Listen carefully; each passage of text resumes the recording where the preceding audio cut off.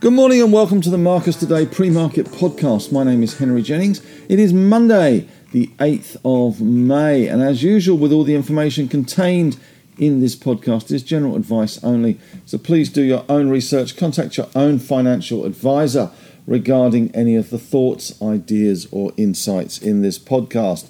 All right, well, let's kick things off as usual with the scores on the doors and a very, very good end to the US markets for the week. Certainly a big relief rally in the banking sector in the US, a lot of buying back of shorts in those regional banks. So for the time being, maybe things will get a little bit more steady and stable. The Dow Jones closing up 547 points or 1.65%. 33,674. It had a high of 621 points up and a low of 121 points up. So pretty much towards the top end of the range there. Nasdaq up 269 points, up 2.25%. 12,235, back above the 12,000 level. And we did see the S&P 500 in the middle for diddle as usual, up 75 points.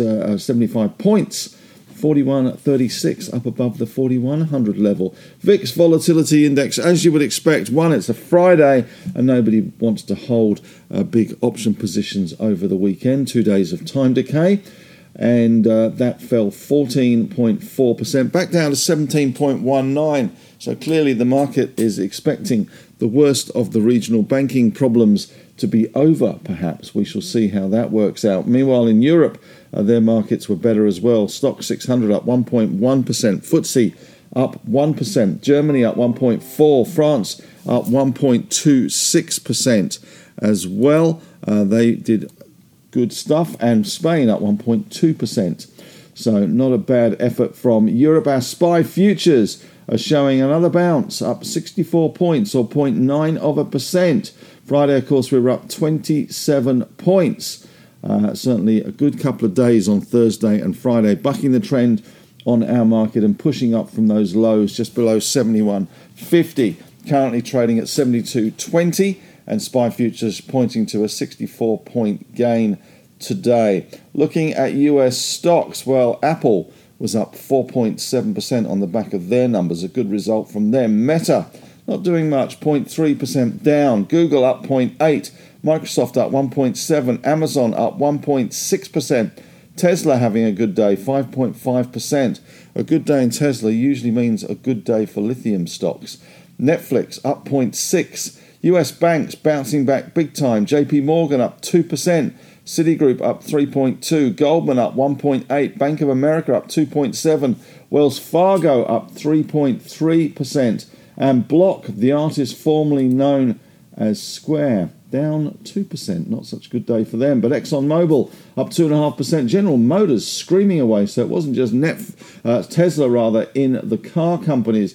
General Motors also doing well, up nearly 5%. Ford up 3.7%. So certainly some optimism around there. In European banks as well, optimism there too. Barclays up 3.4%. Used to be smart. UBS up 3.9%. And Deutsche up 4.5%. It is on for young and old. 10-year yields in the US unchanged, 3.435. 2 years unchanged as well, 3.918. 10s in Australia, 3.397%. We saw Bitcoin up 2.4%. The Aussie dollar, 67.48. The US dollar index falling slightly on the markets on Friday. Looking across to commodities, we had Brent crude up nearly 4%, $2.87, 75.41. We had WTI up 4.1%, $2.80, 71.27, 71.27 there. And gold, as you would expect, all that money flowing back into equities. Gold was down 1.7%, back down $34.60 to $2,016.50. Platinum, though, managed to hold up 1.9% better. Copper up 0.8%. Nickel up 2%. Aluminium up 1.1%. Zinc up 2.3%. Lead up 0.8%. And tin up 1.3%. Iron ore not doing much, although we did see a little bit of a rally on Dalian futures up around 1.9% on Friday. So a little bit of encouragement there for the iron ore stocks. BHP in ADR terms up 4.5%. Rio in ADRs up 3.56%. Freeport-McMoran up 3.6%. Alcoa 5.2%. Teck was down 0.5%. We do have Anglo American up 3%. Glencore up 2.3%. Vale up 4%. And Albemarle up 2.3%, with CBA trading overseas up 2.1%. In the US, Apple had their biggest single-day increase since November 30, adding around $107 billion to the company's market value. It is now worth $2.75 trillion US dollars. The stock has rallied year-to-date 34%. Interesting big move for them. Now, of course, on Friday, we did have the US jobs numbers out. That was the big event. Non-payrolls increased 253,000 for April, which beat Wall Street's estimates for around 180,000. The unemployment rate was 3.4%. So that is showing signs that the Fed work is not yet done. However, also showing signs that the recession seems a long way off. Average hourly earnings rose 0.5% for the month and have increased 4.4% for the year. So certainly looks as if the Fed has more work to do. But at the moment, certainly those recession fears easing a little bit. We do get more numbers out of the US this week. We get US wholesale inventories on Monday. Biden is meeting on the debt limit with congressional leaders on Tuesday. We get another bit of Fed speak from John Williams, speaking to the Economic Club of New York on Tuesday. US CPI Wednesday. We get Chinese PPI and CPI Thursday. And the big one, I guess, is the US PPI initial jobless claims on Thursday after that big CPI number on Wednesday. So plenty going on, plenty to keep us occupied this week. Wednesday and Thursday, key days. Of course, over the weekend as well, it was the Berkshire Hathaway AGM in Omaha. And, of course, the auditorium packed. I think Charlie Munger and Warren Buffett went for about 6.5 hours of Q&A. Some of the highlights included: Buffett says there's no option for reserve currency beside US dollar. Buffett says Apple is different. It's a better business than any we own, he said. Sometimes, he said, portfolio diversification is diversification. Commercial real estate starting to see the consequences of high borrowing rates, Buffett says. And Charlie Munger says, and this is a goodie, says old-fashioned intelligence works pretty well over AI. So some good comments from Charlie and Warren. I'm no doubt that many will be poring over those in the days to come. So that'll be interesting there. As far as other events go in the US, we have Janet Yellen saying on Sunday that the failure to raise the debt ceiling will cause a steep economic downturn in the US. And she reiterated her warning that the Treasury Department may run out of measures to pay its debt obligations by June. And finally, from the US, just looking at some of the extraordinary moves in US regional banks, Western Alliance and Zion Bancorp gained 49% and 19% respectively. Comerica rose 17%. KeyCorp was up nearly 10%. The KBW Regional Banking Index, which is down around 30% this year, closed nearly 5% higher.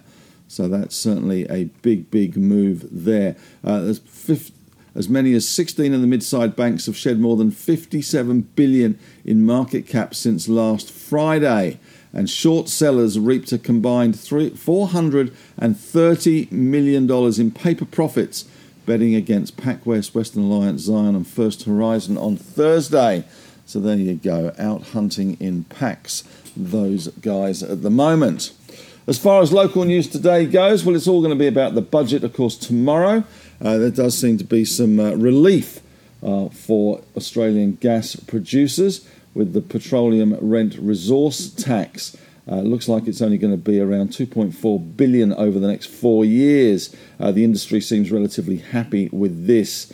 Of course, Woodside and Santos, the biggest beneficiaries of a slight watering down, or diluting down anyway, of these the big draconian taxes that were rumoured to be around and about pre the budget. So we'll see if that comes true, but certainly the APPEA seems a little happier with this number than anything else. 2.4 billion over the next 4 years. That's shared between Woodside, Santos, Shell and Chevron mainly. So not a massive impost there as far as they go. Of course, the big news today, corporate front-wise, is Westpac. Their numbers out this morning said its half-year profit first half jumped 22% to 4 billion, which is above market estimates, which I think were around 3.82 billion. It readies for a slowdown in credit growth over the second half. The net interest margin, which is the crucial one, rose 5 basis points to 1.96 or 1.9%, excluding notable items and Treasury and markets. They lifted the interim dividend by 15% compared with the first half of 2022, 70 cents, and it would shift its focus to target higher margin business lending over the second half. Its net interest income on a cash basis was 9.11 billion, which was below the estimates of 9.32. The net interest margin also a little bit below the market estimates of 2.02, came in at 1.96. Total impairment charges only 390 million. They were going for 377, and return on equity 11.3%. 10.6 looks as if it was the number people were going for. And the CET1 came in at 12.3% there. In other news today, Treasury Wine Estates is stepping up to a cost-cutting and restructuring push, mainly looking at its commercial wines under $10 per bottle. I wasn't sure you could get wine under $10 a bottle. The company has a workforce around 2,500 people, and it did look at a looming restructure, which really means watch out for your jobs. In terms of broker research out this morning, Aristocrat Leisure has been reinitiated, a positive at Evans and Partners. Wilson's is looking at the lithium sector today. They have Atlantic Lithium initiated overweight with a $1.10 target, 93% upside. Good luck with that one. Ioneer initiated overweight with a 55% target. Leo Lithium overweight with a 155 target. Core initiated market weight with a 90-cent target. That's a bit disappointing. And Liontown initiated market weight with a $2.90 target. We also saw AMP reinstated neutral at Citi. Orica upgraded to overweight from neutral at JP Morgan. Iluka has been upgraded to outperform from neutral at Macquarie. ANZ downgraded to neutral from outperform at Macquarie. And ALQ downgraded to a hold from a buy at Jefferies. And Chalice Mining downgraded to underweight from neutral at Barrenjoey. Also had news out this morning that Telex Pharmaceutical has entered an agreement with Bayer AG to supply Illuccix, which is a good move for them. And Woolworths' acquisition of Petspiration, love these names, has been delayed by the ACCC decision. And ProBiotech has tapped Canterbury Partners to review its options, as we are seeing a renewed interest from M&A activity in this one. So that's certainly of interest for those in those sorts of biotechs, which have had a lot of focus recently. Well, that's it so far this morning. Just checking if there's any late announcements out. We have Lynas Rare Earths note Malaysian operating license to import and process lanthanide concentrate is now valid until January the 1st, 2024. That will push Lynas significantly better today. That gives them far more time to build their WA processing plant. Talga has provided a permitting update. Swedish court will publish a decision on whether to grant the refinery with environmental permit application on the 21st of June. And Panoramic has provided Savannah drilling update as well. And GQG Partners has reported funds under management as at the end of April, 98.6 billion versus 94.5 billion. Net inflows of 5.4 billion. Seems that some fund managers are getting money in the door. And Red Hill has reported King of the Hills April gold production 18,633 ounces versus a month ago 17,550 ounces. Well, that's it from me today. Question of the day today: with the budget looming, are you expecting the budget to change anything for the investment outlook? Obviously, it looks like the PRRT has been watered down a smidge. And are you expecting other moves in the budget to change your investment outlook on the Australian market? As I say, that's it for the day. Thanks very much for listening. Have a great day. And as always, may the trading gods be with you.